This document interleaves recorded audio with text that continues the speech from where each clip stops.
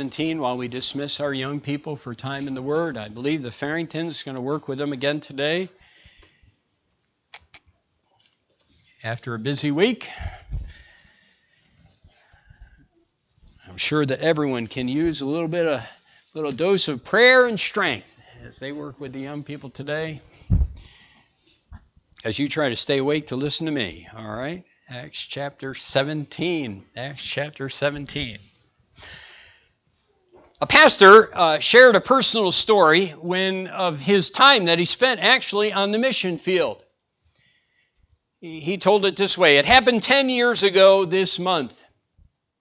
The memory and shame of that moment will accompany the one responsible to the grave. Oh, it was innocent enough, a clear-cut case of ignorance, but the damage was done just the same. Probably the hardest and most frustrating time in a missionary's life occurs about 3 months after arrival. By the time the romance has worn off and reality, the harsh, frustrating reality of living in a strange land with a strange culture and a strange language begins to manifest itself.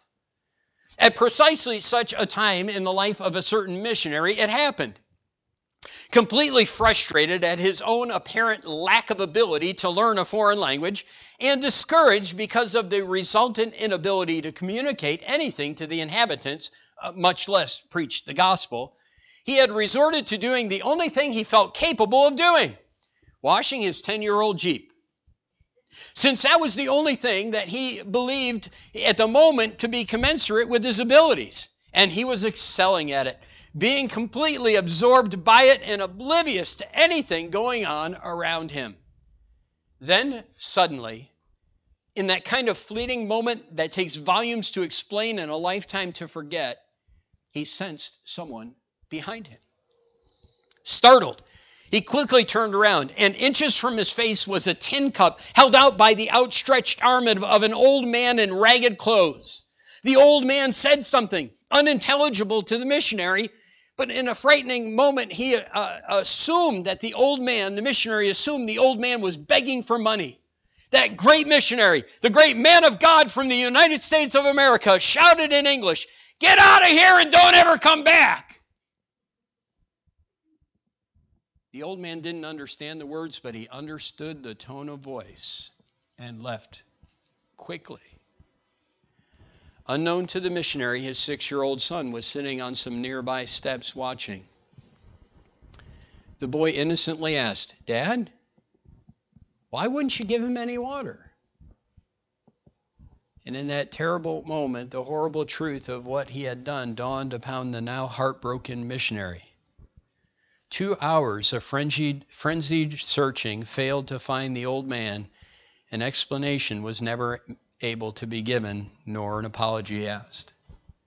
The old man has most likely passed from this life and doubtless carried a bitter memory of an ugly American to his grave. And even more terrible, he probably went to meet his Maker without ever having known the truth of the gospel. He came within inches of the one who could have capitalized on the request for a cup of cold water to tell the good news, but who neither understood the request nor recognized the opportunity. That's the trouble with requests for a cup of water. They often come from people all around us, but though we would gladly supply the need, we are usually too busy with our own problems, our own lives, what's going on with ourselves, to pay attention to the request. The pastor ended the story by saying, "I think you probably know who that missionary was by now," because he had been on the field and he had done that very thing. This morning, I want you to see in Acts chapter 17 a man who could have been absorbed with the problems of life, but he saw the needs of those around him instead.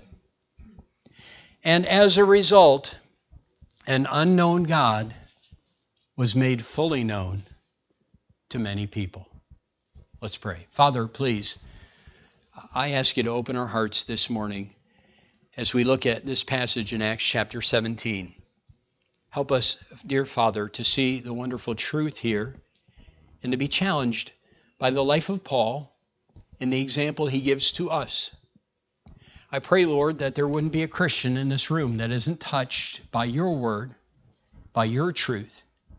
Help us, Father, to stop thinking about ourselves, boasting in our accomplishments, looking at our own problems and difficulties, and help us, Father, to see there's a harvest field to be reached if we would just hear that people are asking for water. And I pray that you'd stir our hearts this morning by your Holy Spirit. I need strength. Your people need to hear and listen. In Jesus' name, amen. The Bible tells us in verse 14 of Acts chapter 17, kind of picking up in the middle of the story, it says, "And then immediately the brethren sent away Paul to go, as it were, to the sea, but Silas and Timotheus abode there still." That happens to be, by the way, Berea, if you want to take the time to read the verses before.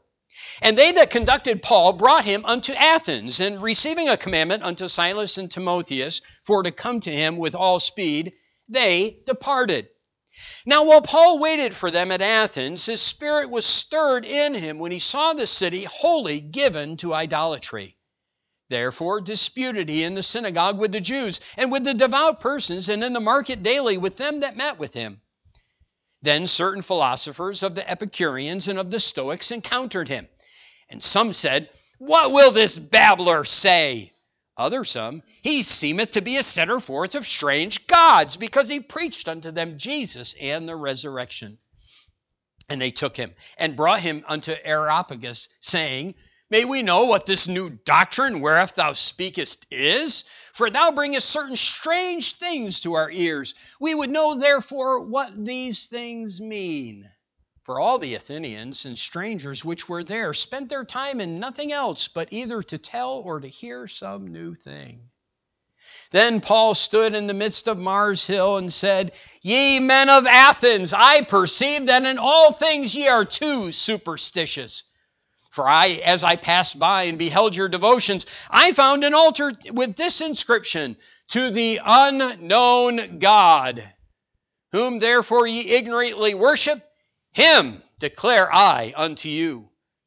God that made the world and all things therein, seeing that He is Lord of heaven and earth, dwelleth not in temples made with hands, neither is worshipped with men's hands, as though He needed anything, seeing He giveth to all life and breath and all things, and hath made of one blood all nations of men for to dwell on all the face of the earth, and hath determined the times before appointed and the bounds of their habitation, that they should seek the Lord, if haply they might feel after Him and find Him, though He be not far from every one of us. For in Him we live and move and have our being, as certain also of your own poets have said, for we are also His offspring. Forasmuch then as we are the offspring of God, we ought not to think that the Godhead is like unto gold or silver or stone graven by art and man's device. And at the times of this ignorance God winked at, but now commandeth all men everywhere to repent, because He hath appointed a day in the which He will judge the world in righteousness by that man whom He hath ordained, whereof He hath given assurance unto all men, in that He hath raised Him from the dead. And when they heard of the resurrection of the dead, some mocked. And others said, We will hear thee again of this matter. So Paul departed from among them. Howbeit certain men clave unto him and believed, among the which was Dionysius the Areopagite, and a woman named Damaris, and others with them. This past week in Vacation Bible Time, had the opportunity to preach through a number of different passages, different stories. Sometimes they follow just a theme, like the life of David. I think back in 2017, had the life of David, looked at a number of stories in one specific individual. But this year, we were learning about qualities of God, different things that we learn about God being a great God. In fact, this passage was dealing with that subject, as Paul had opportunity to preach that day. We had opportunity to look at God being omniscient, omnipresent, omnipotent, in Psalm 139, but the story of Jonah relays that for us. And so throughout the week, we had different passages that God used not only, I hope, in the lives of the children, but as well in my life as I read through and as I prepared. And as you probably know, and maybe you don't know, when you prepare a lesson, when you prepare a message, a Sunday school teacher or whatever, a lot of times they get far more materials that they can share in their lesson time. And a lot of times there are things that they learn that they don't even maybe bring out in that message. So I got to preach this on Monday, but I get to preach it again today. And I get to preach it to you, and I get to share with you a number of things that God stirred my heart about, in addition to the opportunity I had to bring it to the young people. And so if you think, well, Pastor, I was here on Monday, and I heard this passage, so I can go ahead and leave. No, you can't, because there's more to it than what we shared with the young people in 20 minutes or whatever. Pastor always takes more time he's supposed to, but about 20 minutes in the lesson. So this morning, I have probably about 15 things that start with the letter A, but there are 10 points in my outline. See if you get the same number in yours by the end. But they all start with the letter A this morning, so the message is brought to you by the letter A. Just wanted you to know that. In Acts chapter 17, and the first thing I would like you to see, in fact, I even wrote some things in this morning in addition, so I have some other A's to add to it as well. So I guess I better get that out so you can hear all the A's. I'm going to impress you with my knowledge of the first letter in the alphabet today. All right, the first letter is away. The first word is away. Away.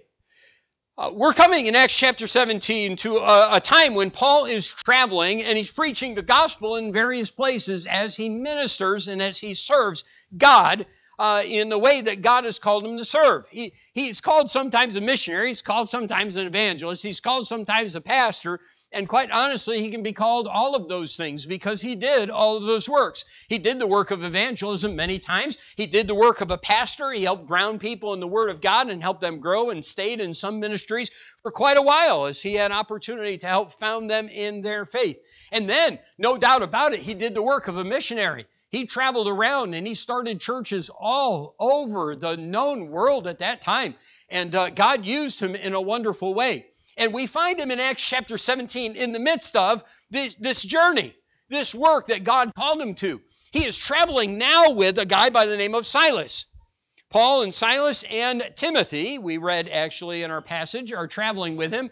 Quite honestly, he doesn't tell us all the people that are traveling with him all the time. There were a lot of folks. It seems like there was kind of an evangelistic team, or missionary team that traveled with Paul. Pretty much folks were with him all the time. The first missionary journey, a guy by the name of, anyone? Oh, it's just us this morning. A guy by the name of who traveled with Paul? Barnabas, all right? Paul and Barnabas. But they had a division at the end of when they were getting ready to start the second missionary journey. When Paul said to Barnabas, hey, let's go back to the churches we started and let's see how they're doing and let's see what we can do to be a blessing to them. And they agreed to that, but they had a fight over a guy by the name of Mark. They did. Paul couldn't stand Mark. And we'll just stop right there for a moment. Paul couldn't stand Mark. No, Paul had a problem with Mark. Barnabas didn't, and the reason why Paul had a problem with Mark was because Mark had left them when they were traveling, and obviously there was an issue that caused Mark to leave the field. Now, Mark ends up becoming a man that God uses in a wonderful way. You say, how do I know that? Well, you have a gospel that's named after him. Hello? You do. So it's wonderful to know that God can take a man who failed and use him, isn't it? Well, this is that second missionary journey. Paul took Silas and they went. Barnabas went and got Mark and took him. And they both were able to go out. Well, we're in the midst of this journey. And you say, well, Pastor, why did you use the word away? Or maybe we could even put, here's another word, appointment. If you want to write that beside Roman numeral 1 in your outline, that's fine. So let me explain. Paul is about to have a ministry in Athens, Greece. Do you know that some claim there are ministries still in Greece today started during this time when Paul was in Athens in Acts chapter 17? Some claim that they can go all the way back to their church starting. I don't know if that's possible. It really doesn't matter. But the fact is, Paul had a ministry among these people. But let me tell you why. It wasn't because Paul planned to go to Athens. It wasn't because Paul, in his journey, said, "Hey, Silas, there's a place called Athens that I think we should go to." So let me tell you the reason why Paul was in Athens. You can read about it from the beginning of this chapter. Because at the start of this chapter, Paul was in Macedonia. He was in Thessalonica. You heard about Thessalonica, haven't you? Yes, because you're wondering when I'm ever going to get to 2 Thessalonians. All right, those books were written to the churches in Thessalonica. And Paul was having a ministry there in Thessalonica. And God was doing a work and people were getting saved. And obviously, God did a work because there's a church that's written, 2 letters are written to that were founded in the faith, that were growing in the faith, that people were living and serving God.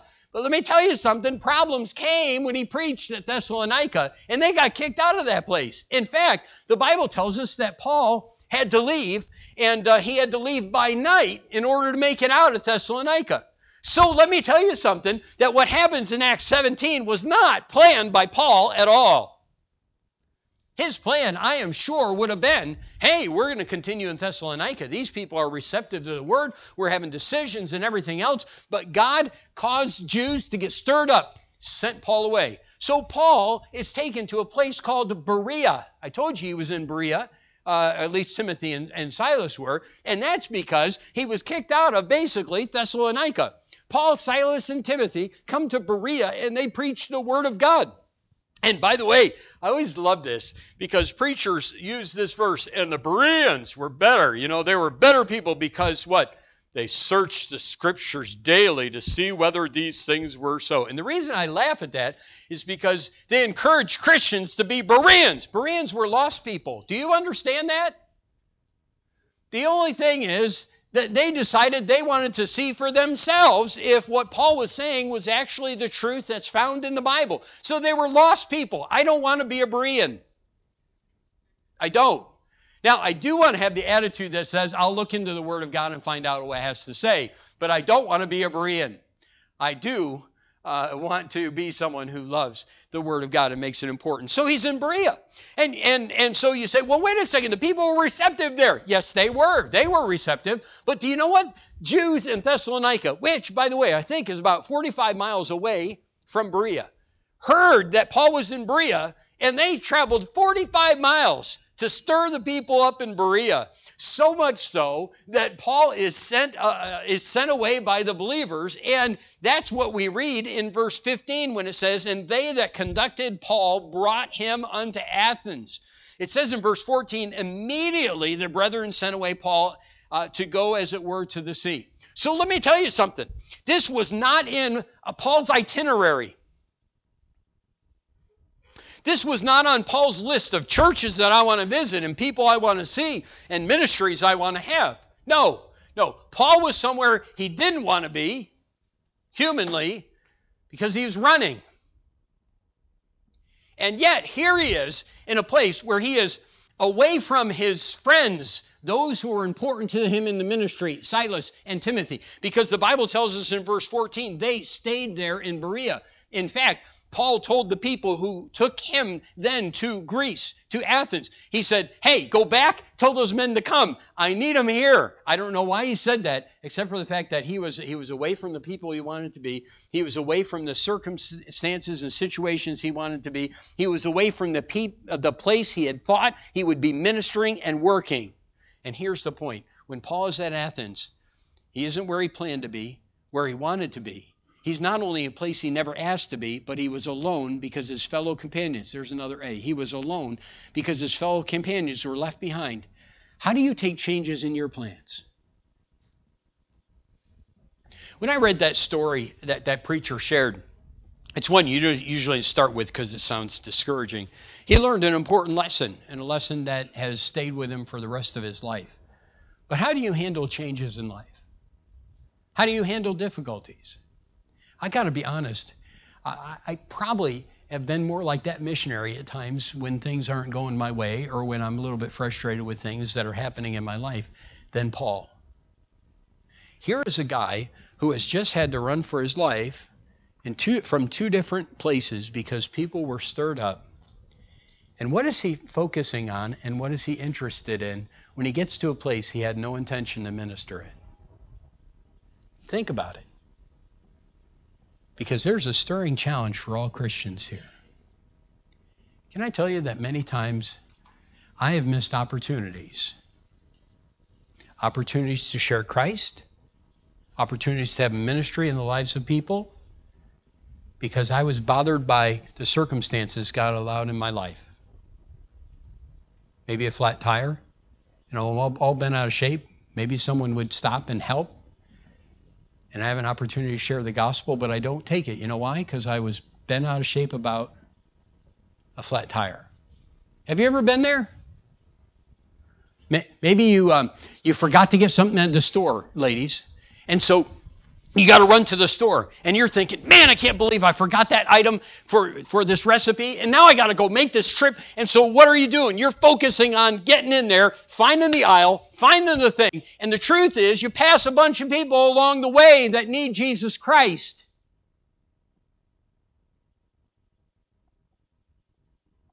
But you're so caught up in the changes that God has allowed in your life, maybe because those people need the gospel, and you're away from where you want to be, what you want to be doing, what you need to be doing, and you're not focused on the fact that there are lives to be won and people to be reached. Because your life, your ducks have been blown out of the water. Come on, you been there? I like to have my ducks in a row, but the Lord does some shooting sometimes. And he puts some under. And sometimes, here's the truth. I get bent out of shape about those things. And I see in Acts chapter 17 a guy who, in spite of the circumstances, had the foresight to see that God might have sent him away. That God had an appointment for him in Athens. And he didn't know it. And he couldn't have seen it. And he would have never planned it that way. And he would have never gone there. But God had people who needed to hear the truth.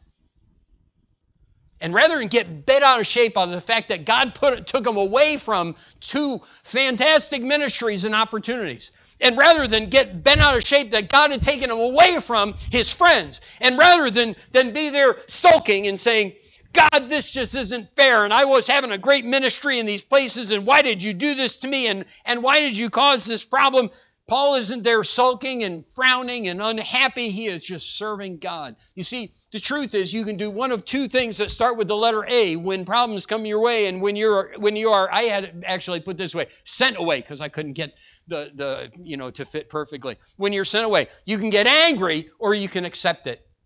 And in Acts chapter 17, thank God there was a man who accepted the fact that he was sent away to a different place that he never planned to minister, and God used him.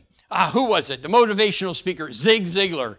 You ever remember? You remember that name? You remember that guy? You know what he used to say all the time?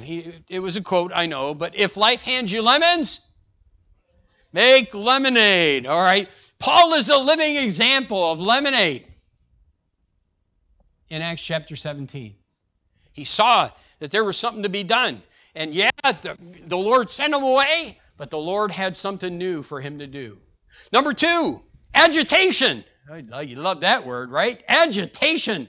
Or I've also put attitude. You can put that. Verse 16 says this. Now, while Paul waited for them at Athens, his spirit was stirred in him when he saw the city wholly given to idolatry.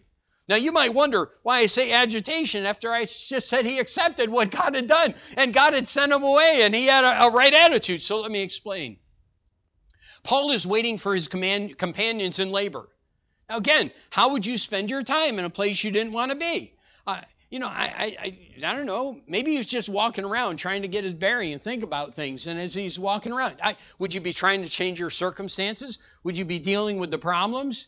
As you're waiting, what would you be doing? Licking your wounds, feeling sorry for yourself? You know what? Paul was agitated. He was. If you look at that verse, it says this, his spirit was stirred in him. Now, the agitation, mind you, we got to say, was not a bad sort.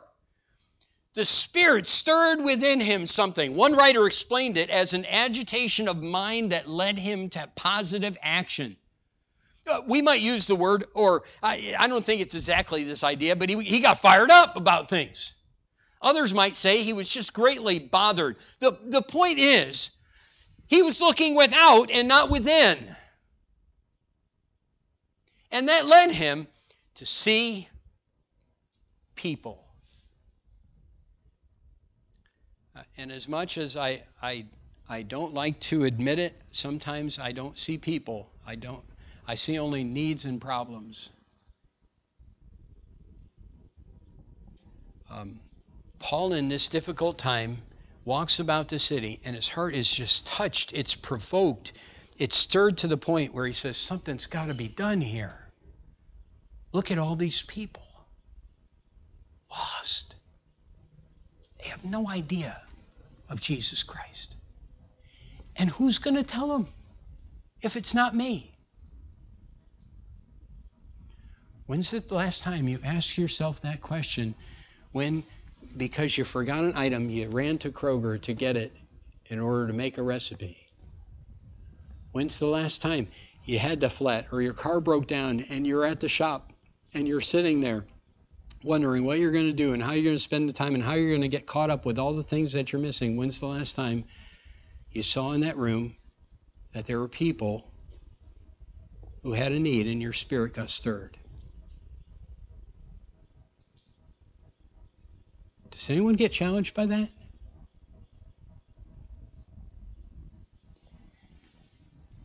Agitation of mind.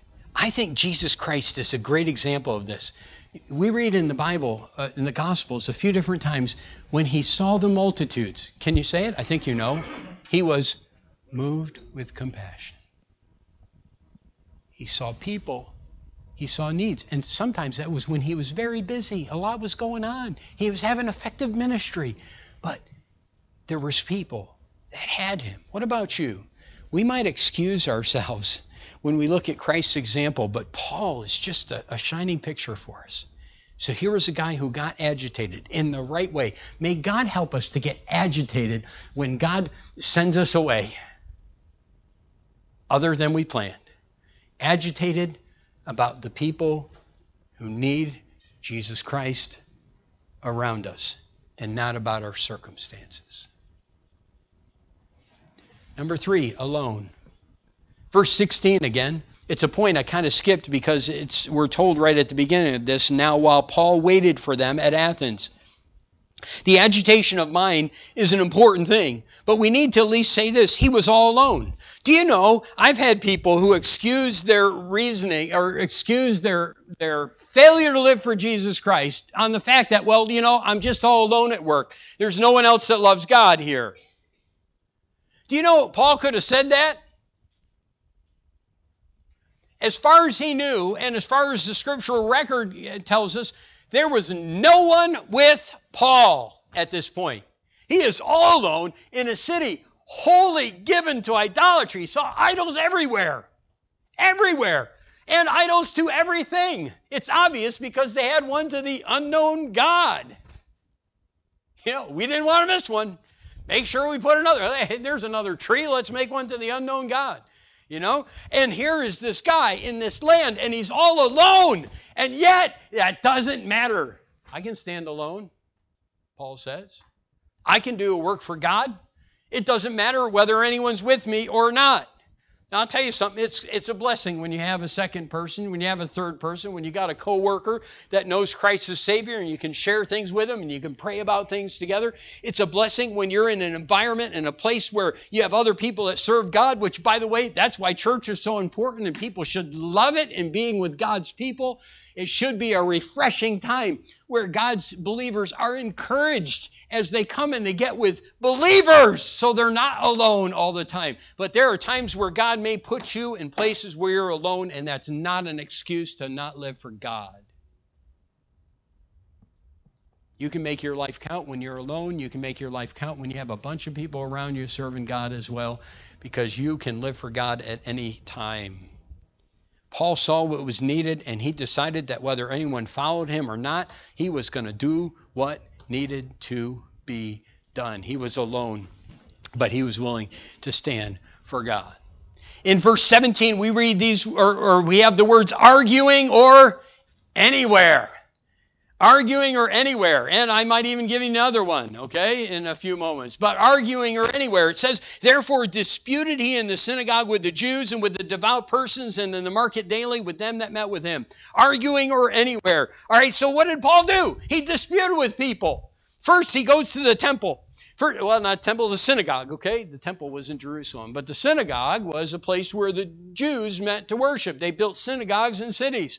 And those synagogues were designed to give them an opportunity to worship the God of heaven, which, by the way, they weren't worshiping, and they hadn't been worshiping for a long time. But that was the intent, and that was the idea. And so Paul went like it was his practice in every city. He just went there first. His heart is stirred within him. He sees the city wholly given in idolatry, which, by the way, includes the Jews that were in the synagogue. Isn't that sad? Seriously. Hey, where are all the Christians? Well, they're worshiping idols like everyone else is. Hello, did you get that point? That was the truth. He said the city was wholly given to idolatry.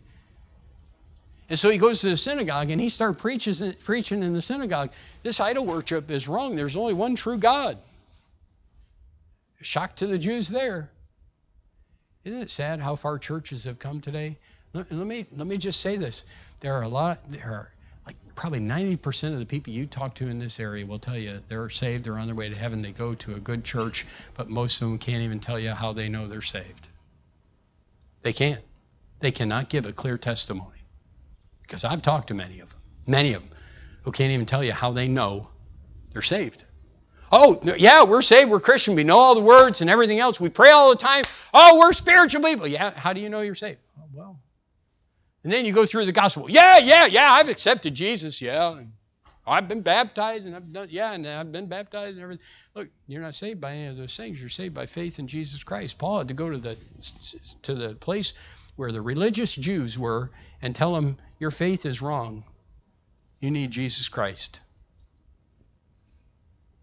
And so he gets in, you say, well, arguing. That wasn't a fair word either, because he didn't argue. He discussed. Sometimes debated. He got into discussions with these people about the truth of God. And so he's in this discussion with them. The word dispute means better, to discuss or say thoroughly, but I had to come up with something so arguing fit, all right? So this agitation of mind moves him to begin talking with people, and he starts with the synagogues, and then he goes out in the streets, and he starts in the streets to talk to people, anyone that will listen to him. Look, if you would, at this is an amazing thing. He says, and with the devout persons, middle of verse 17, and in the market daily with them that met with him. So there are people who said, hey, we'll meet with you. Okay, then let's have a Bible study, people. And their Bible study was, I'm going to teach. It wasn't, let's all share what we've all learned from God's Word. Paul was, let me tell you what the Bible has to say. Jesus is the Christ. Now, you got questions about that? I'll answer them. But let me tell you something. This is not let's all give our own opinion about what's right, and let's have a nice Bible study where everyone shares their ideas and we all nod our head and say, that's a good thought. No, this was a Bible study. This was a time when Paul said, here's the truth of God's Word, and if you'll meet with me, I'll teach you.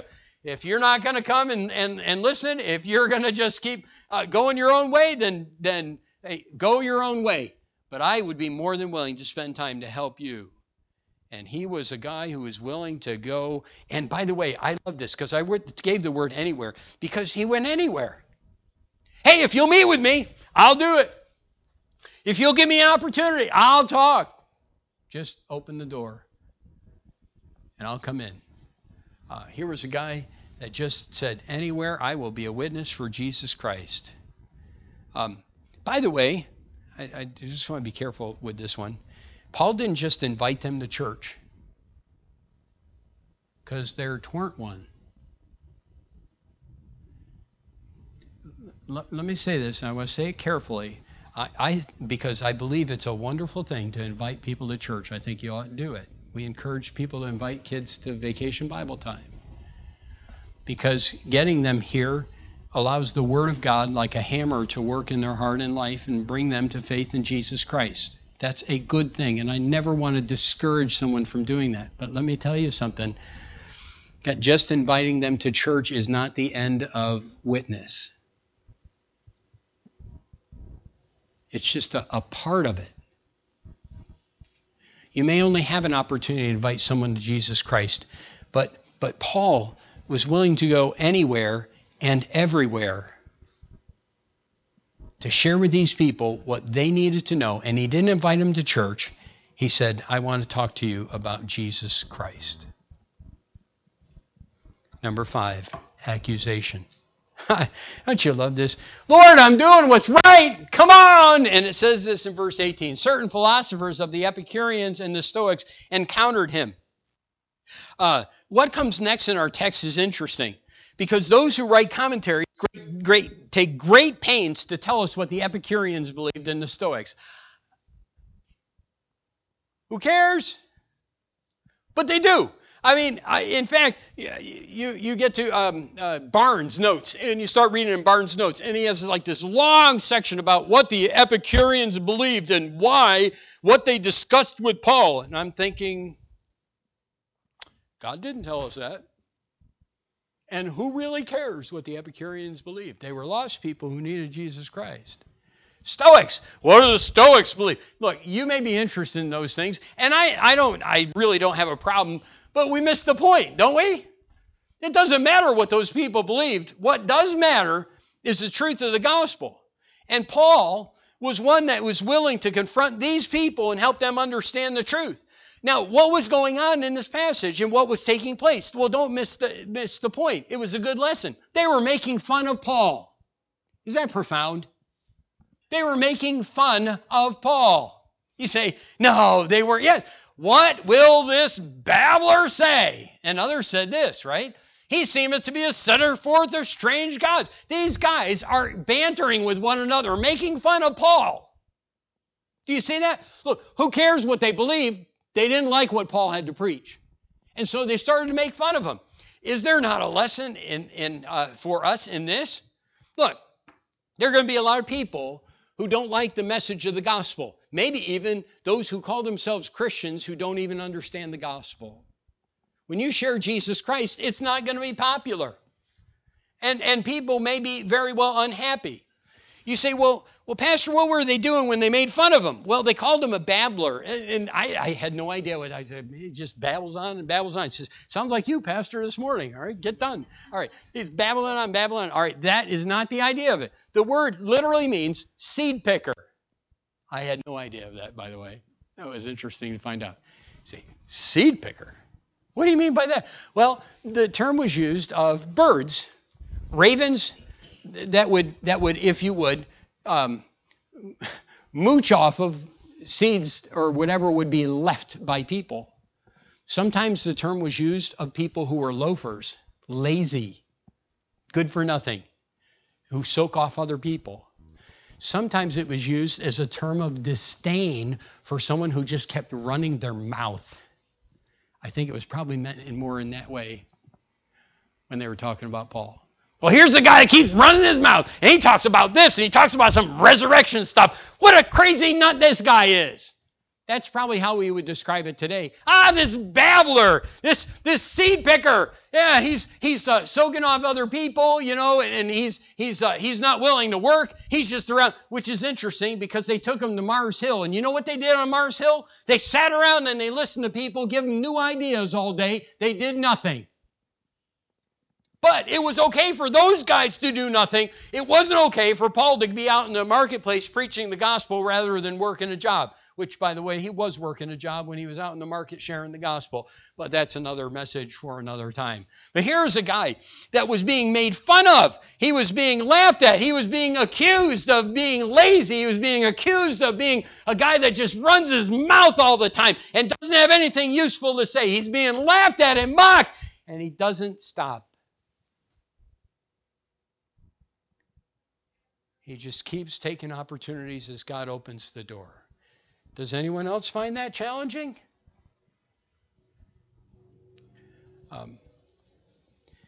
Have you ever stopped sharing the gospel because the people you were trying to share it with didn't want it or didn't seem to want it? Have you ever not shared the gospel because you figured, well, they're not interested anyway. They already go to church. Oh, they got their own religion. Okay. Probably 75% of the world's religions, if not more, maybe more like 90% of the world's religion people have their own religion, but the religion is taking them to hell. And they need someone to love them enough that's willing to put up with some mocking and ridicule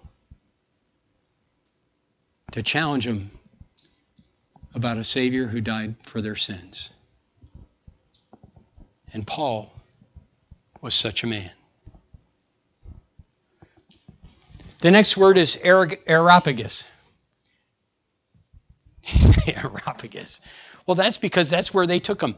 Verses 19 to 21. They took him, brought him unto Areopagus, saying, May we know what this new doctrine whereof thou speakest is. These are strange things that we hear. We want to know what these things mean.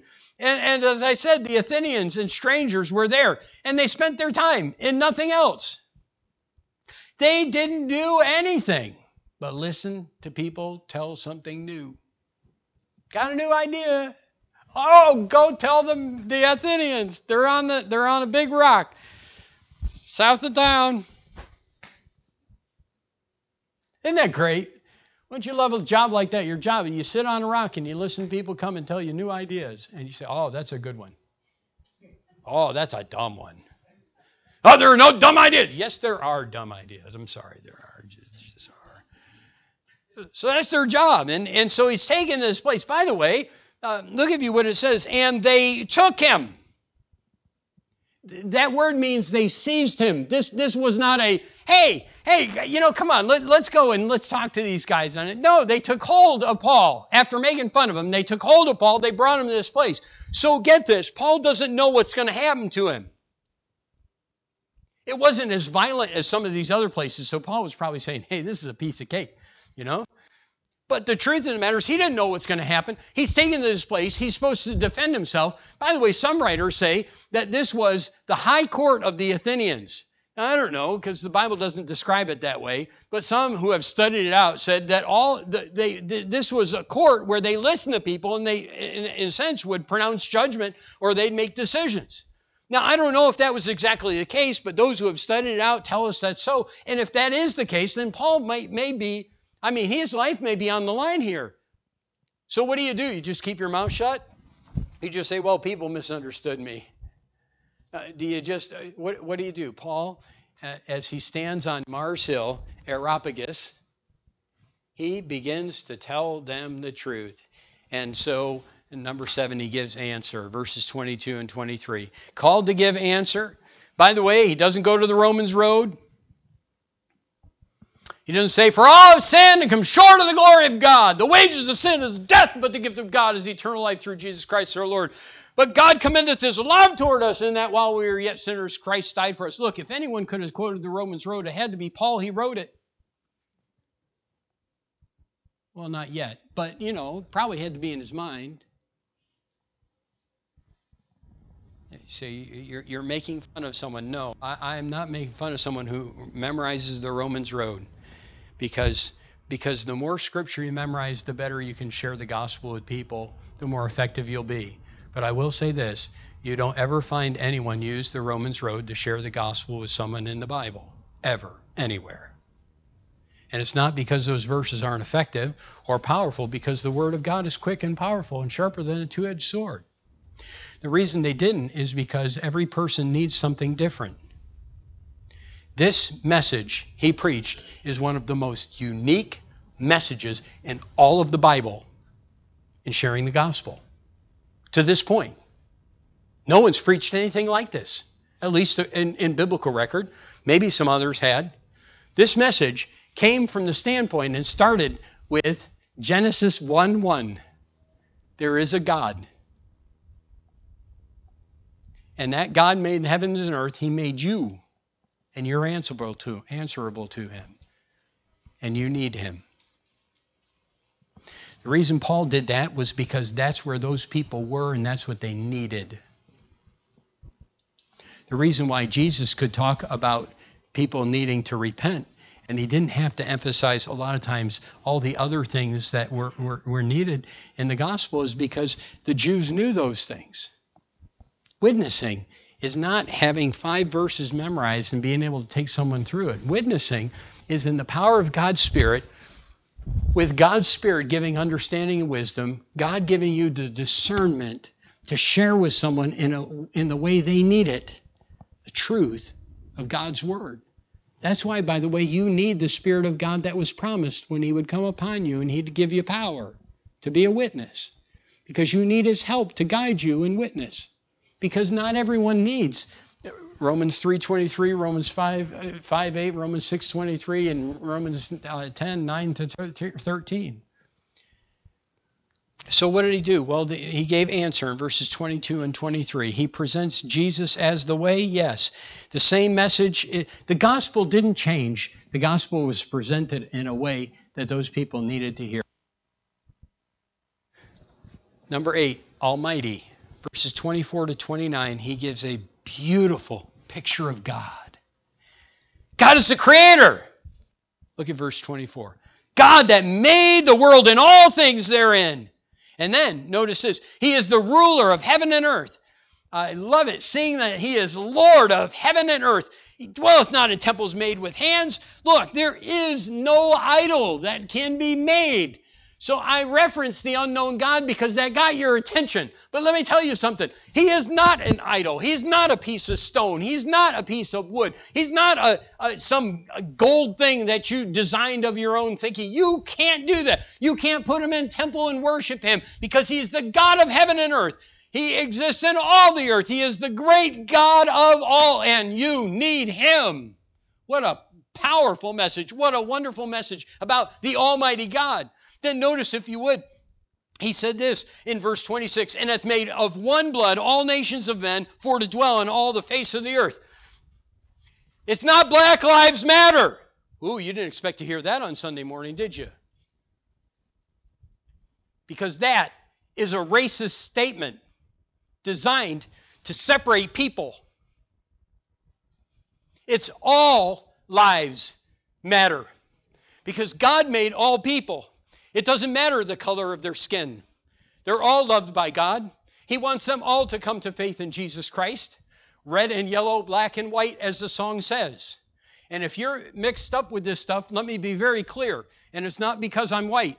Black Lives Matter is an evil movement, not of God, and it's not right, and it shouldn't be supported by a Christian. All lives matter to God. And God made all races, and all should be treated with dignity and respect and love, and all need to hear the wonderful message of the gospel.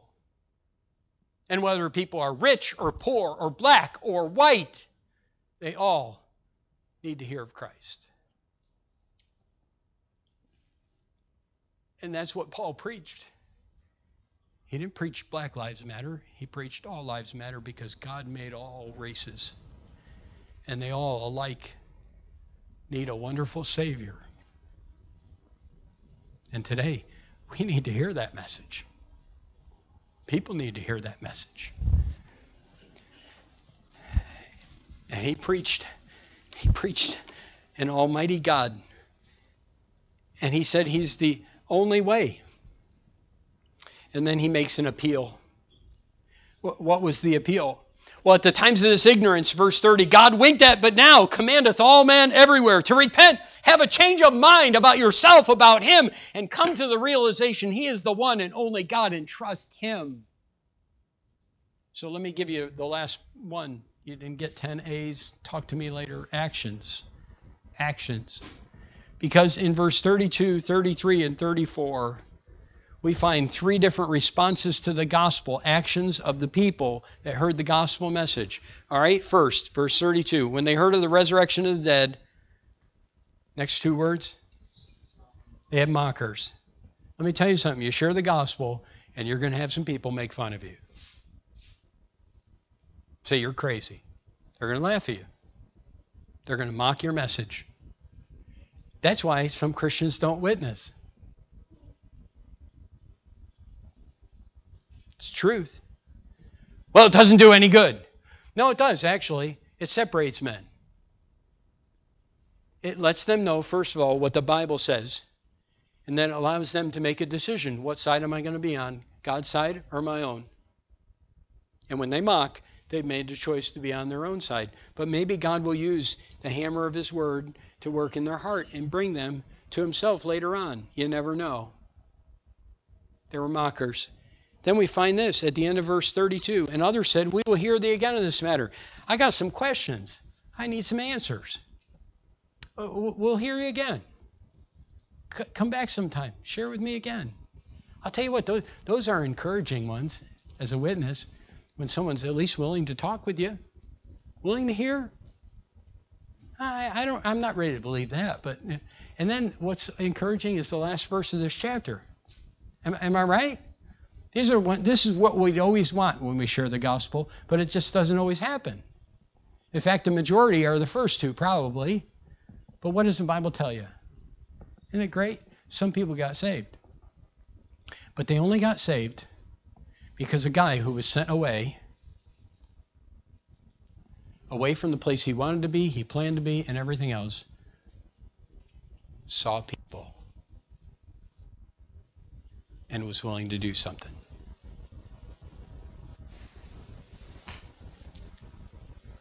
Acts 17. Challenging message to me and maybe to you. If you know Him, what have you been doing? Wherever God sends you, whatever God puts into your life, what have you been doing to see people and tell? Let's bow our heads and close our eyes.